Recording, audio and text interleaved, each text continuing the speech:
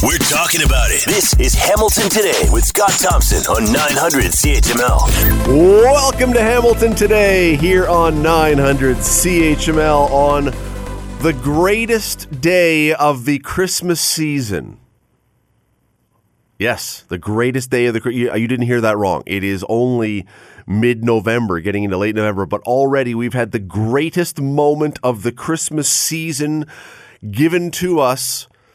Mariah Carey has been snubbed in the courts in her quest to be known as the Queen of Christmas because of her insufferable song, All I Want for Christmas.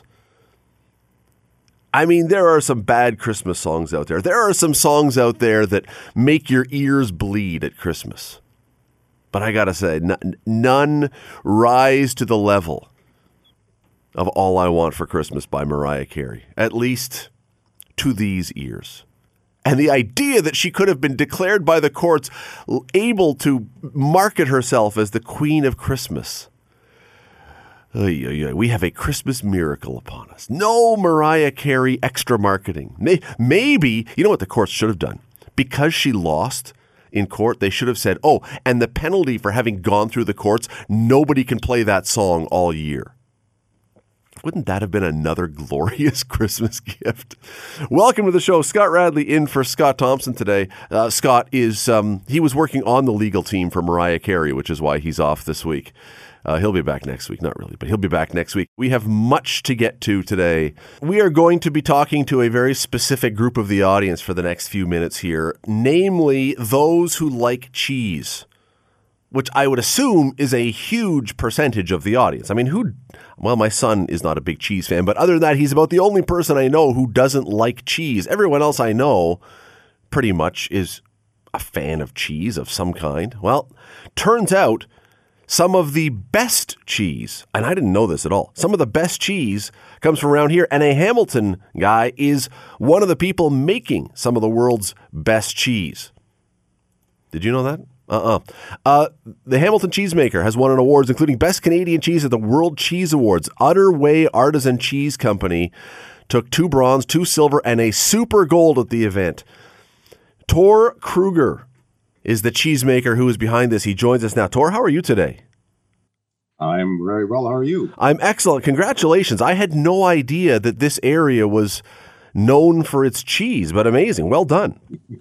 Thank you. Yeah, no, I mean, we're just up here, Stony Creek countryside, not far from the Niagara border, but definitely, Hamilton is definitely, going on the map for lots of things these days. So we're very proud to be a part of Hamilton and representing Hamilton to the rest of the world. Now, I realize this is probably a silly thing, but when I think of cheese, for whatever reason, I think of Europe. I think of sort of the old country, making it there. Do we have a lot of cheese makers in this? And I don't mean like commercial stuff. I don't mean the stuff that you buy really cheap. I mean good cheese. Do we have a lot of real cheese makers in this area? Yeah, we definitely do. I mean, like around, all around Ontario, we have great cheesemakers. There's some of them are some of the best in the world as well. I have a friend who won World's Best Cheese a bunch of years ago. She's up near Ottawa, and there's lots of great cheesemakers coming out of Ontario and Canada as well. Did you learn it here? Did you learn how to do this here? Well, so I'm originally from Germany, but I came here in my teens, and my original background was more in the tool and die industry, but I've always had a passion for food and cheese in particular. And then in 2013, I went to Vermont and studied at the University of Burlington. They had an artisan cheese institute there, and that's how I learned my craft, basically, yeah. Because I can't imagine there are too many tool and die people that morph into the cheese world. Yeah, there's definitely a second career for me, but it's always been a passion of mine, so I'm very happy that I took that step, yeah. When you do that, though, because tool and die can be a very lucrative business. You can make good money. You can have a good career in that. Is there generally, I mean, maybe now that you're one of the best, but when you get started, are you thinking, I'm going to make a great living making cheese? Or are you thinking, I'm giving up a lot of money, but I'm going to pursue my passion? It wasn't for me. It was years ago. I used to be a co-owner of Cheese Shop on Lock in Hamilton, and that was sort of my initial foray into the world of cheese. And for me, it was really about the passion of it. Like, obviously everybody wants to make money, but what really drove me initially was I just love making cheese. I love food in general, but cheese was a real thing, and I'm just happy that I pursued that passion. All right, so let's talk about making cheese for a minute, because I don't think most people really have any idea how you do that. Maybe very generally, but can you take 30 seconds or a minute or whatever, and in the Reader's Digest version, explain how somebody makes cheese? Well, I mean, just let's talk about some of the award winners that were at the World Cheese. So basically, when we're talking about like a hard cheese like the Oveja Negra, which won Super Gold, your milk goes in the vat. We pasteurize the milk. Then we bring it down to a certain temperature, add cultures, let it sit for a bit. We set the milk with rennet, then we cut that into curds, like small pieces. We actually cook the cheese for a certain period of time, and then after that we put it into cheese molds. And after the cheese is drained for 24 to 36 hours, then after that it goes into the aging room. So it's a long process. And this the one that won best Canadian and best sheep milk cheese in the world, that one actually needs to age for at least 6 months before we release it, because the flavors take some time to develop. So yeah, it's a very involved process. So, and again, this may be a very simple question, but I just have no idea. If everybody is following a similar idea, a similar plan of how they make cheese, how do you make better cheese than someone else? What are the things that you can adjust or change or add or subtract that changes the flavors that makes a cheese better or worse? No, I've been really lucky. I've had some great training, but I also have some great people here at the plant. I work with another family, the Fidanzas. They've been in cheese for forever in 3 days, and they've brought a lot of expertise in here, and I've learned a lot from those guys. And it's a real group effort here, and we just we learn every day. Like, we're always improving. We're always tasting the cheeses, trying to figure out what can we do different. We want this particular cheese to be better. Then I'll kind of look at some cultures that I want to maybe add additionally, and it's one of those things. In cooking, you immediately know what you've done, if it's good or bad. Whereas in cheese, a lot of times you don't really know until the cheese ages for a bit. So it's just something you have to kind of have a bit of a feel for as well. I know that, there's a lot of people who have maybe been a little more, paid more attention to the craft beer world, for example. And so they say, the quality of the water has a lot to do with when you make beer, one of the things you put in. How much does the quality of the milk play into whether your cheese tastes good or not, and what the sheep or the cows or whatever are eating? Oh, that's a huge part of it. I mean, it's first of all, we only work with milk from one farm directly. So everything that we get delivered here is not what they call pooled milk, but it comes directly from that farm. The sheep milk came from Ovino, and so we get it direct from them. And yeah, obviously, what the animals get fed, it has a huge influence on how the cheese turns out. The best always is to have pastured animals, meaning grass-fed, and it's a big deal. That's why a lot of cheeses from around the world, like if you get certain cheeses from certain areas, they have a very particular flavor. It has a lot to do with what the animals are actually eating in pasture and so on. It's a big part of it. So if I was I'm a cheese enthusiast, but I wouldn't exactly describe myself as a cheese expert. I mean, I like it. I don't know if I would, I don't know if my palate is there. If I had different sources, different milk, same animal, but different milk from different farms, and you made cheese out of it, would I be able to tell the difference?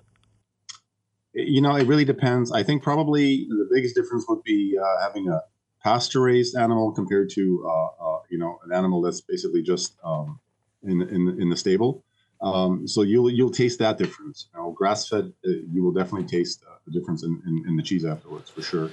It is. It's an amazing thing that you've done so well with this. Where, if somebody wanted to buy this, it's Christmas time. People need something to have friends over. Where can they find your cheese if they want to try some of this award-winning Hamilton-grown, Hamilton-based cheese? Well, our factory outlet is on 410 Highway 20 here in Stony Creek, Hannon. We also have another location in Paris at the Windsor Mills Market. And we're also now at Sobeys. You can find our... Oh, terrific. Okay. Some of our cheeses are at select Sobeys across Ontario. And lots of independent retailers as well across Ontario are carrying the cheeses. So, and if you don't see it somewhere, just ask for it by name. Well, it's easy to remember. The Utter Way, nice play on words, Utter Way Artisan Cheese Company. That's Tor Kruger. Congratulations, Tor, and thanks for the time today. Really appreciate you doing this. Thank you very much. I really appreciate this. That is, you know what? If you're going to have people over, why not have some not just great cheese, but great local cheese that, it's a conversation piece as well as being delicious. Who wouldn't want that? We are, speaking of Christmas, right at the forefront, unless you work for Costco, where Christmas started in April. We are at the beginning of the Christmas season, and this is a particularly tricky one for a lot of businesses. Not necessarily the big box stores or the huge chains, because they buy in bulk in huge quantities and they can bring their prices down a bit. But if you are a small independent business and you're trying to survive this Christmas season when we have inflation, when we have threat of a recession coming, when we have interest rates rising so people don't want to borrow as much, and you can't probably bring your prices down to the same level as some of those huge companies that, as I say, can sell in bulk. What do you do? How do you make this work? It's a really tough spot to be in. Dan Kelly is president of the Canadian Federation of Independent Business. He joins us now. Dan, how are you today? Good to be with you. Really glad you're along with us, because this is I imagine, a tricky one for a lot of small businesses, is trying to figure out where they find their niche in this very, very difficult market right now. Oh, it's brutal to be a small business owner right now, regardless of the sector you're in. These are some tough days.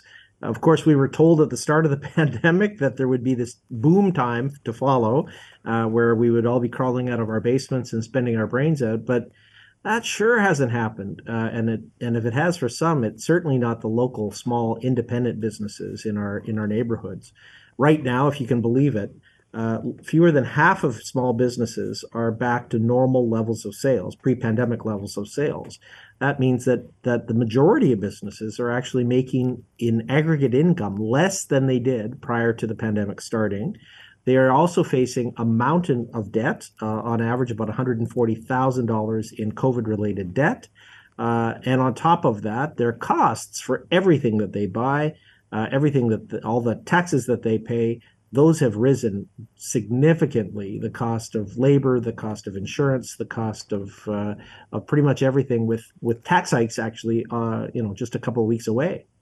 Yeah, and I was thinking about this before we talked, and I thought, probably the inflation thing, surely it matters. Although I think if people were really coming out of COVID, as you describe, and feeling optimistic, inflation, they'd live with it. And interest rates, that would be difficult, but they would probably live with it. It's this looming threat that we keep hearing about, this recession that's just around the corner, that seems that I get the sense people really don't want to be putting themselves in a worse situation. So you've got this, well, I don't know how much I really want to spend this Christmas. It all just adds up to such a difficult place.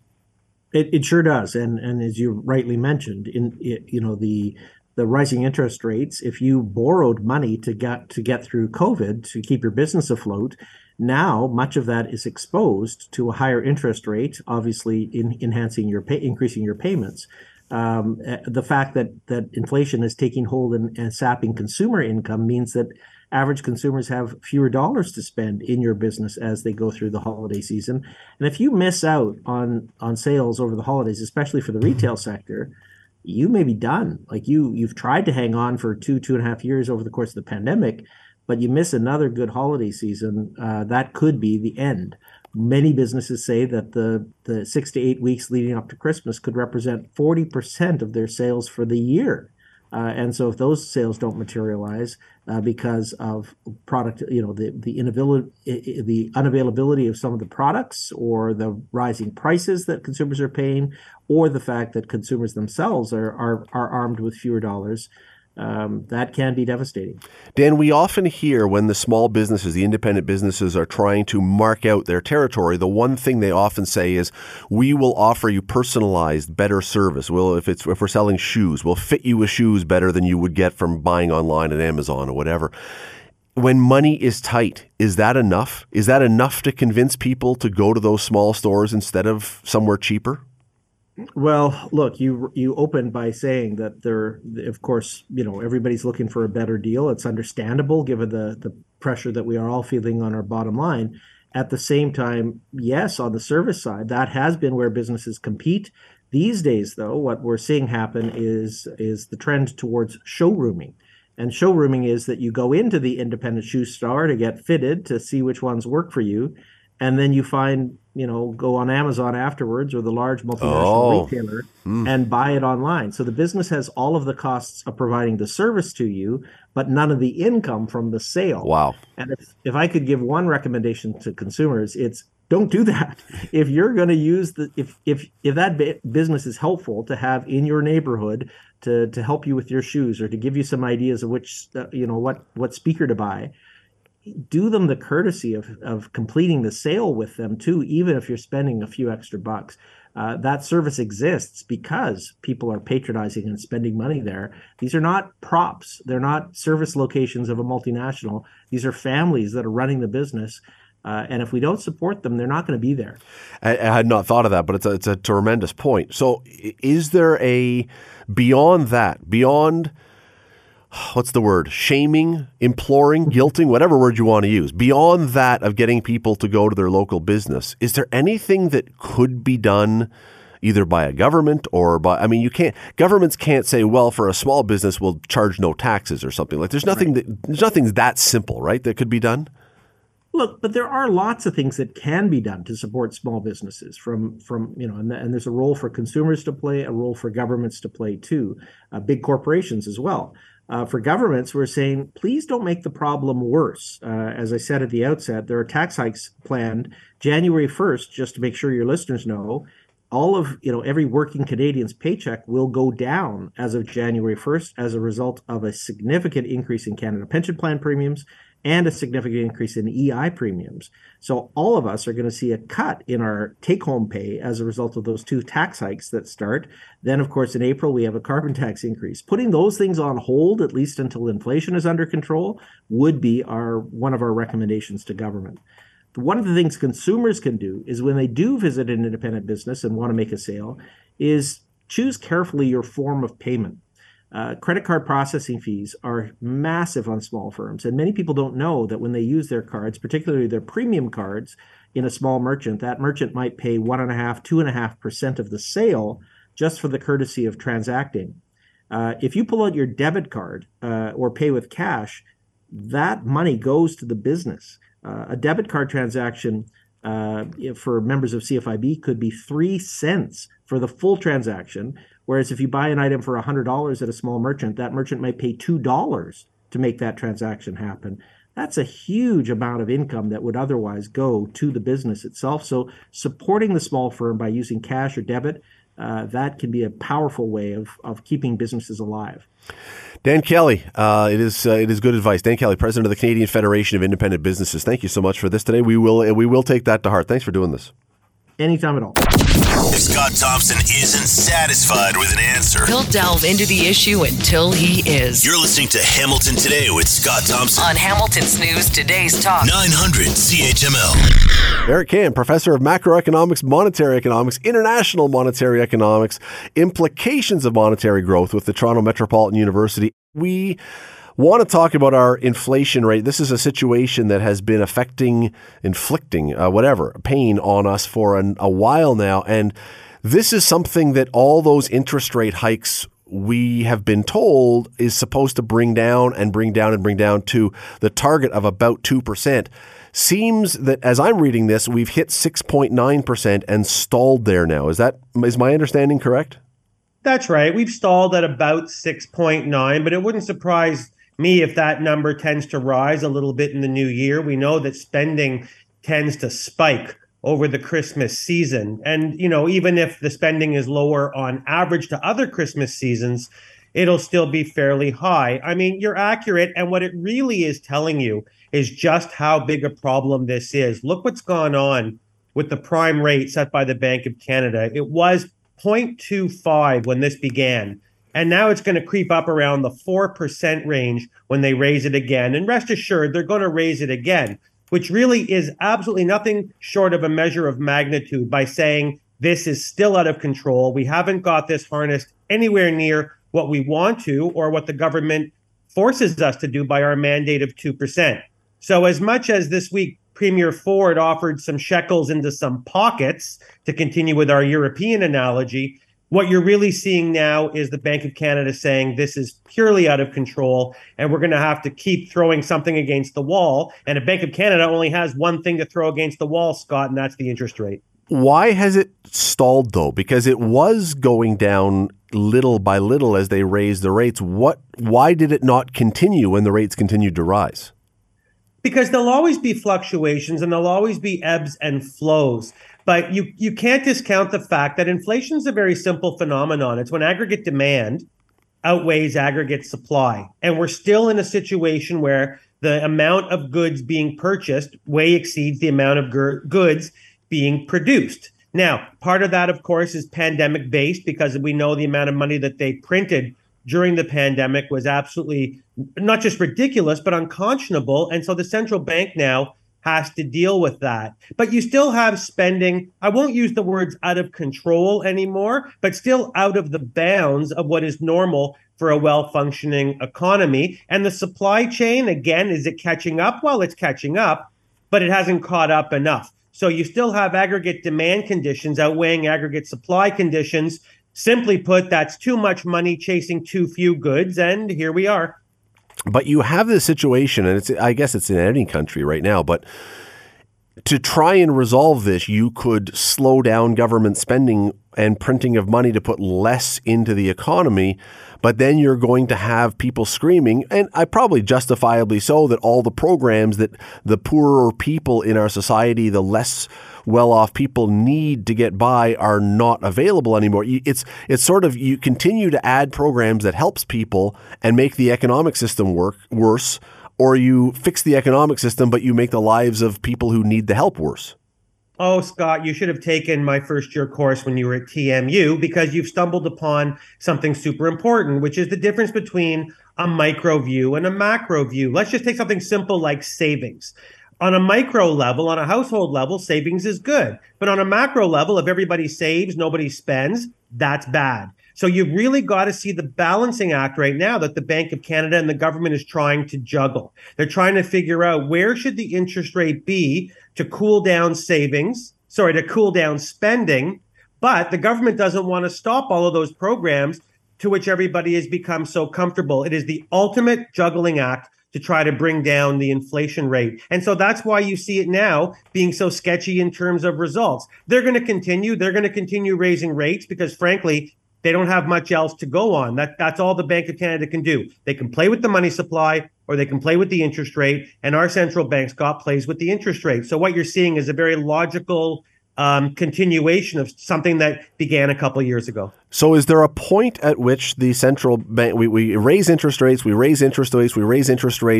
and it's slowly reducing inflation, assuming everything works as it's supposed to.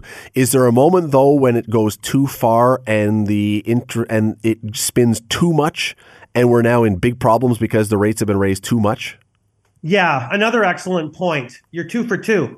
What's going on there is that you have to look at the economy as a laboratory of the world. We're not physics. We're not chemistry. We can't pull a lever. So you never know you've gone too far until you've gone a little bit too far. So rates are going to go up. They've already basically collapsed the housing market. They're trying to bring consumption way down. Now, what's the wild card in this, or the X factor that you're talking about, of course, is employment. It hasn't really hit employment yet. People haven't stopped hiring. And luckily, this is the Christmas season where hiring tends to actually go up. So I think what you're going to find is in the new year, not right away, but around midway through 2023, sadly, it's going to hit the labor market, and that's going to usher in a recession. And that will be sort of the marker for the Bank of Canada to note, okay, this has gone as far as it needs to go, because we don't want to put the economy into wide-scale recession or, God forbid, depression. Eric Kam from Toronto Metropolitan University. Always love having you on here. Thanks for doing this. Stay healthy, Scott.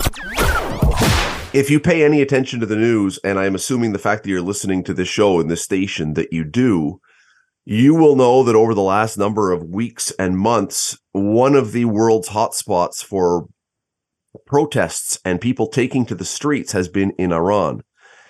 And there's all kinds of reasons, but specifically at the start of this, it was a young woman who, well, she went against the cultural norms, I guess, or at least against the authorities, and ended up being killed. They say she died of a heart attack. I don't think too many people believe that. Let me bring in Shahrzad Mojab, a professor in the Department of Leadership, Higher and Adult Education at the Ontario Institute for Studies in Education. And she's the acting director of the Women and Gender Studies Institute at the University of Toronto. Thank you so much for this today. Thank you for the invitation and the opportunity. Is this story, because there's so many things going on in the world right now, Ukraine and missiles going into Poland and there's so many, China. Is this story in Iran getting enough attention these days?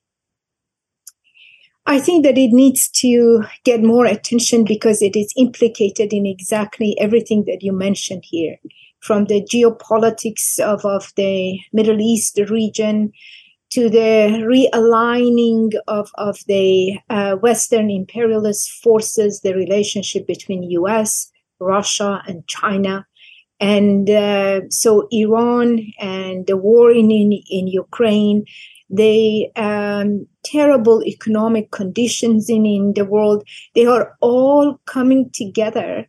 And not only for, creating the grievances of our people of Iran, but also the world. And that's why that I think the world's attention, and especially young people, women, in terms of the demands of our people of Iran, requires significant attention and solidarity, because what they are demanding on the streets of Iran, people, what they are demanding is a demand of the world, is the demand of the women and young people around the world, actually. So I think it requires much attention and a better understanding of what is going on in Iran.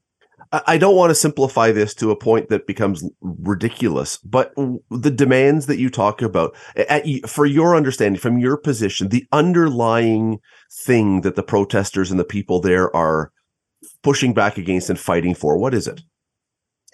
Let's look at the slogan that now it is becoming truly a global slogan: women, life, freedom. And if we unpack this, it means that the people, that women needs to have freedom of choice, and their body should not be disciplined and punished and controlled by the state, by the church, by the patriarchal mode of understanding gender and sexuality relations. Life, it means peace. It means the end of war. It means that having a environmental conditions that it is not being destructed and destroyed. It means the end to poverty, unemployment, and in particular youth unemployment. It means the end to capitalist social relations. And freedom, it means that freedom of associations, gathering, separation of a state and religion, and freedom in terms of academic freedom and women's rights, women's bodily freedom. And also freedom in order to dream and demand and imagine a different world. And this is, don't you think that? Sorry, and this is not without precedent, because some time ago I saw some photos, and this is even maybe a little almost before my time, but some photos of Iran decades ago. And there were, women with no hijab, no headscarves, at least no forced ones, looking almost Western in the streets. And there was a time when this was more the norm, correct? I mean, I will not use the language of the Western and Eastern, because I think that it is neither cultural in Iran, nor it is a Western. This is part of the way of a women's being and the choices in terms of the dressing, covering or uncovering their bodies. These are, yes, you're right, that this has been going on for 40 years at least, since the coming into power of the Islamist forces. So the compulsory veiling it is beyond just the covering of women's body. It is about suppression of ideas. It's about managing and governing and disciplining public and private life. It is about creation of a gender apartheid system. It is about the control of universities and campuses and students. So, yes, this resistance of people of Iran, and especially women, started literally a week after this, or a few months after this regime came into power. So it has been unceasing. It has been going on, for a long time, and moments of uprising has been happening in the last 2 decades, in particular, in the last few years, in particular. And again, it is the combination of a national oppression. I mean, Jina Mahsa Amini was a Kurdish woman, and which sort of brought the suppression of the Kurds and other national minorities in Iran, Baluchs, Turks, and Arabs, also at the forefront of this struggle.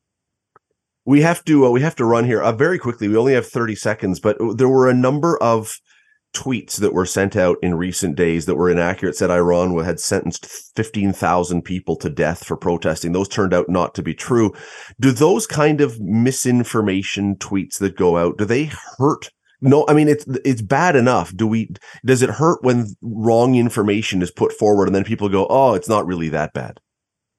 But I mean, you're absolutely right. There is no need for exaggerating what is happening. Even executing one person should really, make all of us angry and frustrated, and try to stand in solidarity with people of Iran.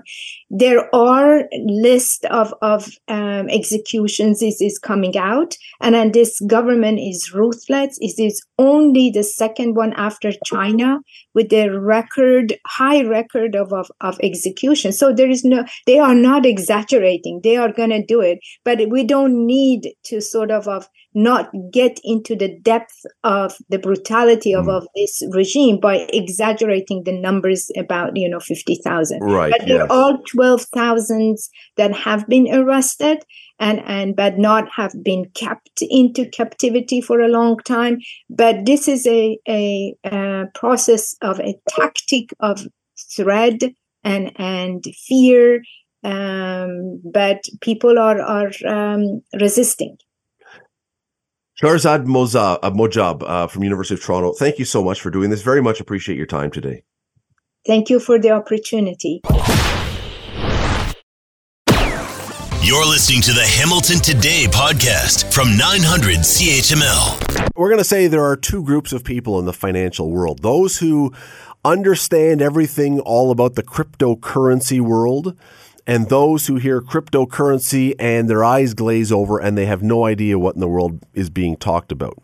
For the next few minutes, we are primarily going to be talking to that latter group, the one who has heard the term. Obviously, everyone's heard it. But FTX, which was it collapsed. It was an institution that was a cryptocurrency institution. It has collapsed. Billions of dollars now missing, lost. Investors, some very famous investors, out of money. The whole thing is, again, for those who are not fully up on the whole cryptocurrency thing, this is a real head scratcher. I want to bring in Carmi Levy. He's a technology analyst and journalist. He joins us now. Carmi, thanks for doing this today. Great to be here, Scott. Thanks for having me. This is, as I say, for those who understand the cryptocurrency world, this is, it's a fascinating story, but they get it very clearly. But I do think there's an awful lot of people who still are trying to wrap their heads around how this works and how something like this could happen, that so many billions of dollars just disappear overnight. Well, the easiest way to think about cryptocurrency is that it's an asset, just like a stock, just like a currency, just like anything else. And you can buy and sell them and speculate on them. They go up and down in value. And because they're still relatively new and we're all still sort of figuring it out, there is, and because of that volatility, if you are a shrewd investor, you can potentially make a heck of a lot of money if it moves quickly. as we've seen with, for example, Bitcoin in recent years. As the value has gone up, you hear these stories of people looking for Bitcoin on these old discarded hard drives because they're worth millions of dollars.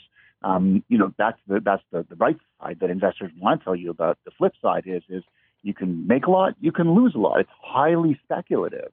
And because it's so new, there are no protections in place. When I put my money into a bank, for example, there's the Canada Deposit Insurance Corporation, and that has a program that insures me and covers me in case that bank suddenly becomes insolvent. Well, when you're dealing in cryptocurrency, you are not protected. There are no CDICs or FDICs like they have in the U.S. There are no protective speed bumps or brakes on it. It's all speculative, and if something happens, guess what? You're on your own. And so this FTX, which is basically, it stands for Future Exchange, it was an exchange. And what exchanges are, they're basically like banks for cryptocurrency. It's where you would go. You'd go to an exchange online. You can go to their website. You can use an app, and you can buy cryptocurrency. And then you can store it like in an account. And then as the cryptocurrency goes up and down in value, you can buy it or sell it, make money, hopefully not lose money. And of course, for some investors who have iron stomachs and can take the volatility, they're into it. The problem here is with it, specifically with FTX, is no one really knows what happened. They say they were hacked. There was a run on the exchange. Suddenly they weren't liquid. Suddenly, first they were promising that everything was okay. And the next thing we knew, they were filing for bankruptcy and they were collapsing, and federal investigators were sniffing at the door. So this is one of those examples of if you've got the guts and you can spare the loss if it happens, these things are awesome. If you want to play that high-stakes game, it's like playing high-stakes poker. Have at it. But recognize that the risks that you run of losing it all are incredibly high. And FTX is now, it's going to go down in history as one of the most significant cryptocurrency failures ever. In fact, the guy who was brought in, the new CEO, to kind of clean up the mess, he was also the guy who oversaw the cleanup after the Enron debacle decades ago. And he's saying this is even worse than that. Well, let me jump in. Carmi, let me jump in for a sec, because you mentioned him. His name is John Ray III, and he had a quote, and you were talking about regulation a moment ago, and this is where it blows my mind. We're talking about such enormous amounts of money, and yet here's a quote from him. It says, "Never in my career have I seen such a complete failure of corporate controls and such a complete absence of trustworthy financial information has occurred here. From compromised systems integrity and faulty regulatory oversight abroad to the concentration of control in the hands of a very small group of inexperienced, unsophisticated, and potentially compromised individuals, this situation is unprecedented."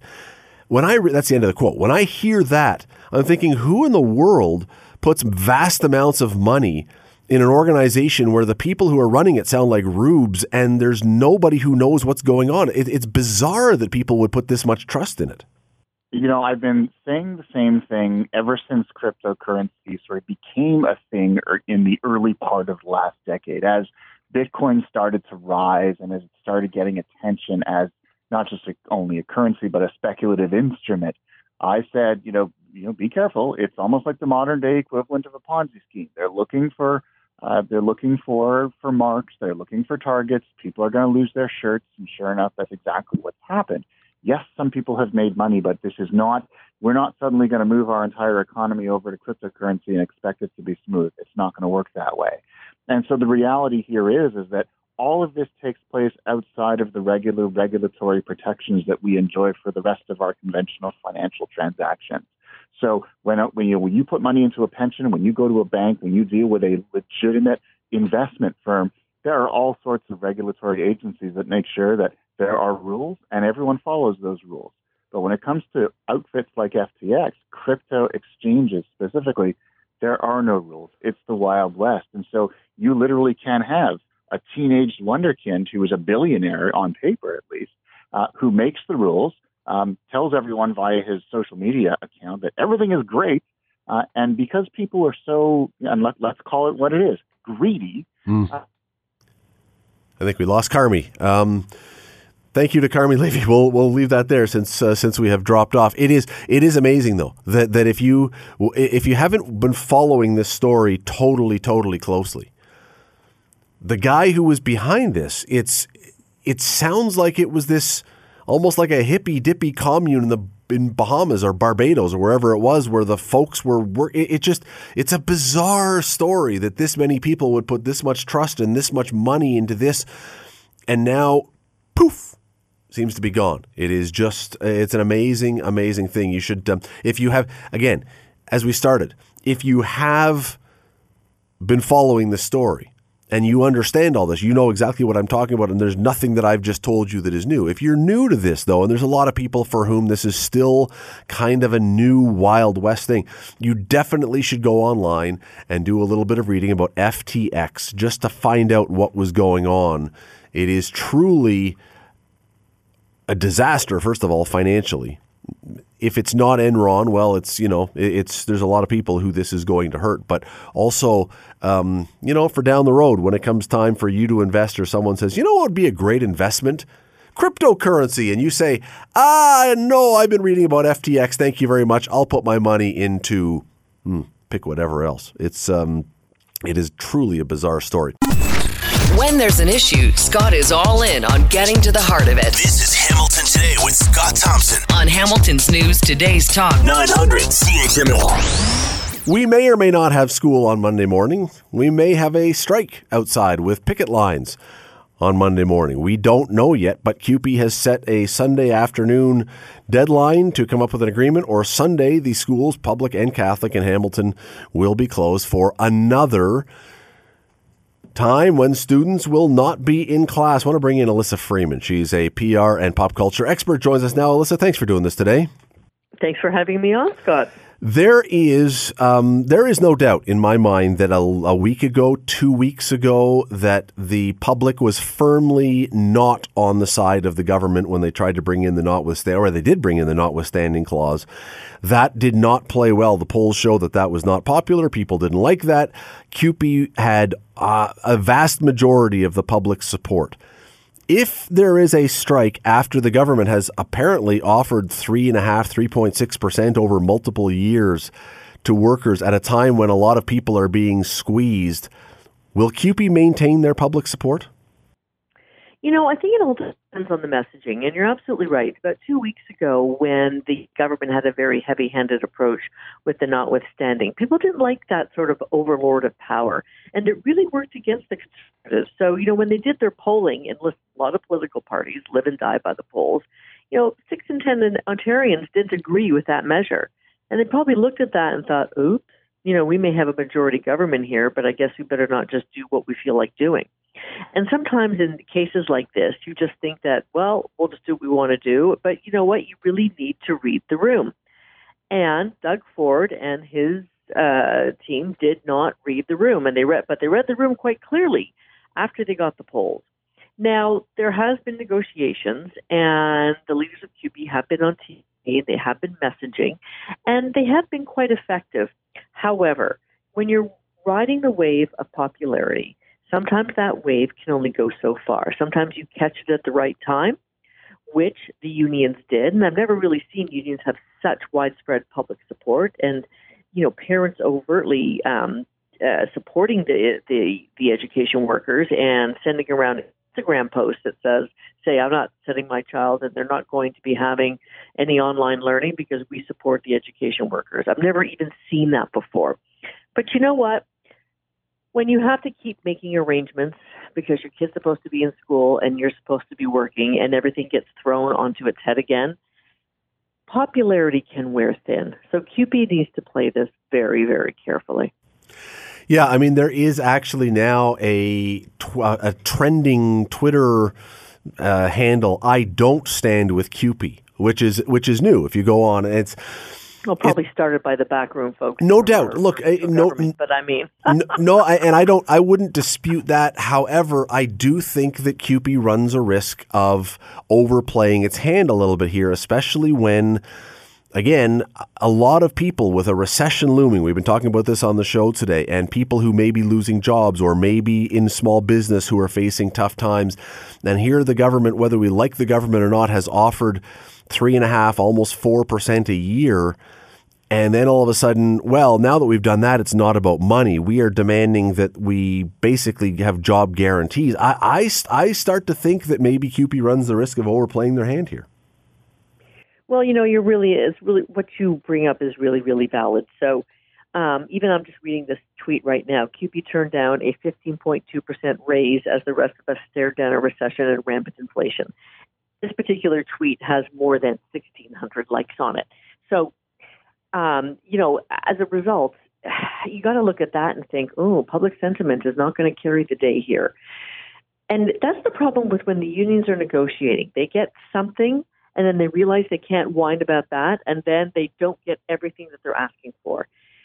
And that's the part where it starts to erode. And when you start talking about guaranteed jobs and jobs for life, I don't know where that is, with the exception of being a tenured professor at a university. Really, I don't. And people are thinking, okay, we get that education workers are important.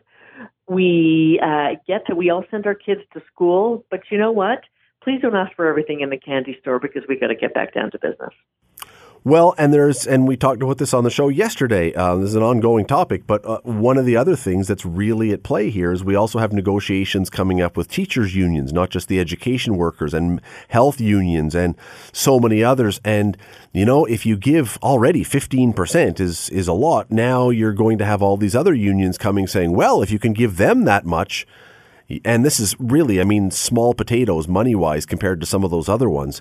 I think that the public also sees the reality of public finance after COVID and the deficits and the debt. And maybe I'm misreading it. Maybe I look at this and I'm seeing it differently, Elisa, than what the public is seeing. But there's a certain point when I think people say the government and the taxpayer can't just pay everything always forever.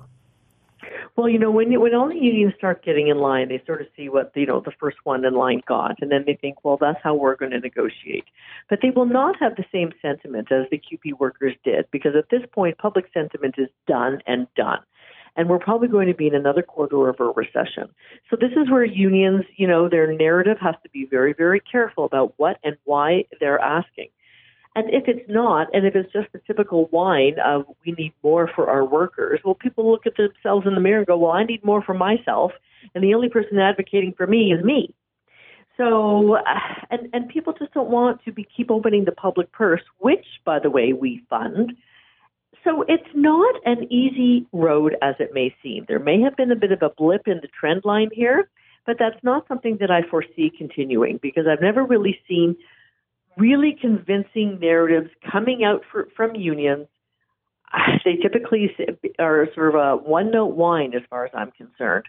And public opinion is not easily swayed. So what I think we saw with CUPE might have been a one-off, but it's certainly not going to support all the other unions waiting in line. Well, there's a great line, and it's been very, very successful for years now, which is it's for the kids. It's about the kids. And they're doubling down on that, Scott.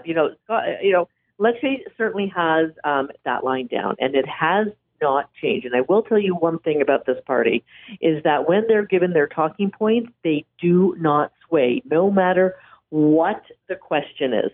And so it's about the kids. We want to keep the kids in school. At first, that did not play. I found it very interesting that Lecce keeps, hammering on that. And the longer these negotiations drag out, the better that narrative is going to come back and play for the government and go against the union.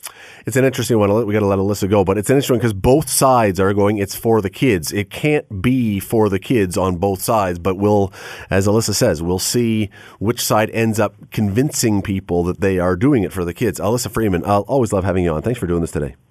Always love being on. Let's talk about meat for a few minutes, because we, for as long as people have been around, have got our meat from the same place. You find an animal and you slaughter it and you butcher it and you cut it up and you cook it up and away you go. Well, we now are seeing a change. There are now options to grow meat in a lab. And some people are loving this idea for a variety of reasons. A, it's a little more controlled. B, it doesn't affect the environment. C, you don't have to have an animal that gets slaughtered. There are reasons that some people are pointing to this as a potential real step forward. And just recently now, the FDA down in the States has said, yeah, it's safe to eat. Go ahead and eat it. If you want to start building a business, building a market around lab-grown meat, good to go. question is, are people who eat meat going to want this kind of meat, or do they want it the old way? Well, let me bring in someone who I know can talk about this, Dr. P. Ravi Selvaganapathy, who is a professor of mechanical and biomedical engineering at McMaster University, the Canada Research Chair in Biomicrofluidics, which is far too intelligent for me to even know what that means. But we're thrilled you're here. Thanks for taking the time today. Hi, Scott. Nice to be on the program. So good to have you here. This McMaster was a place that did this. They grew meat in a lab over a year ago. So this can't be, or is it much of a surprise to you that other places are now looking at this and the FDA is looking at this, and we may be heading down a path of this being very common? I think it's an inevitable consequence of growing demand for meat, right? So we have been growing meat for a long time, but what is happening is we're running out of land and water resources to grow the crops to feed our animals, and the general consumption of meat over the past 50 years or so has constantly increased. So if we want to meet that additional demand, we need to find a way to have a more intensive cultivation of meat, and that is what this technology provides. So I see it more of an inevitability that in the next 10, 20 years or so, this is going to complement the meat that we get from farm-grown animals. Can we, and when I say we, can scientists, can those working in the labs, can we grow any type of meat? Could we say, I want to grow rabbit, I want to grow beef, I want to grow bison? Can we do any kind of meat we want? It is possible. The muscles that our body has and animal body has inherently contain cells known as satellite cells that are capable of growing into muscles. And that's why when we exercise more, we get greater muscle mass, for instance. So they have these regenerative properties. And one of the technology is about extracting those cells and then growing them in a much more intensive way in a smaller volume so that we can get enough products for human consumption. So it is possible, although the procedures have to be developed for each of the individual animal cell types, and that is what companies around the world as well as academic groups are doing.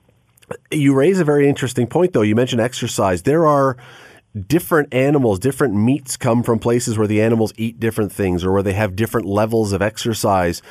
Is there a way to replicate those things, the best parts of the meat that we want through this process, or is it not able to do that? It is definitely possible, and tissue engineers have been doing this for more than 30 years or so, although for a biomedical application. So tissues that are developed in the lab are used as mimics of human tissues for drug testing purposes. And for those purposes, people have taken human skeletal muscle cells and then generated tissue-like structures. And if you keep them stretched by applying a mechanical stress, what you see is a muscle-like development in this. So what we are hoping to do is to adapt similar technologies that have been done in the past for drug testing purposes to grow tissues in the lab, but to do that with animal cells. And if we do that, then we can get muscle-like consistencies. At McMaster, have the scientists there grown edible meat? Have you eaten lab-grown meat? We haven't grown edible meat per se. I mean, I should say we've grown it using mouse cells. So for a cat, I think this would be a feast. Yeah. And what we are currently trying to do is to develop this using bovine cells or from cows, so that we can get a tissue slab-like consistency out of them. But what we specialized in here and what we've demonstrated a year ago was that we could add both the muscle cells and the fat cells. And the fat is quite important for taste, right, while muscle is quite important for the texture. And what we've shown is that we can combine them in different ratios so that you can get something that is a lean meat type composition, or you can get more of a fat-rich meat type composition like Wagyu beef or other kinds of products that are out there. I don't know if you've given thought to this yet because of what you've been doing. It's not really this, but I'm trying to imagine the scale that we would have to have in order for this to start replacing animals out on the fields or whatever else. I mean, is it possible? Is it theoretically possible to have warehouses that would be large enough that we could grow enough meat in artificially, if you want to say it that way, that we could supplant the live animal market? You've hit the nail in the head spot on, Scott. The scale up is currently the technical challenge that people are trying to overcome in the field, both in academia as well as in the industry. But it is not an impossibility. There are solutions out there. They need to be demonstrated at a pilot scale first and then scaled up. But it is potentially possible to expand that. The initial cost of this is going to be relatively high compared to farm-grown meat. And then over a period of time, as industry gets familiar with the technology and improvements of the technology, will then lead to lower and lower cost. But I think what this technology provides us, is the ability to tune the composition and the content to what we want. So, for instance, we get milk as 1%, 2%, and 3%, and we think that is a choice that we have in the supermarket. We could do something similar for the meat as well. And I mean, I do think that there would be a market for this for the various reasons. The only concern that I might have if I was in this field is probably, a year or two ago, everybody was hearing that plant-based meat was going to take over the world. Everybody was talking about plant-based hamburgers, and we've seen that market share drop considerably. So are people going to want to put all this money into a startup for something with the risk that maybe people then say, I'm not sure I really want that? I don't know the business side of things and whether people would want to put money into a startup. But the lab cell-based meat is going to be more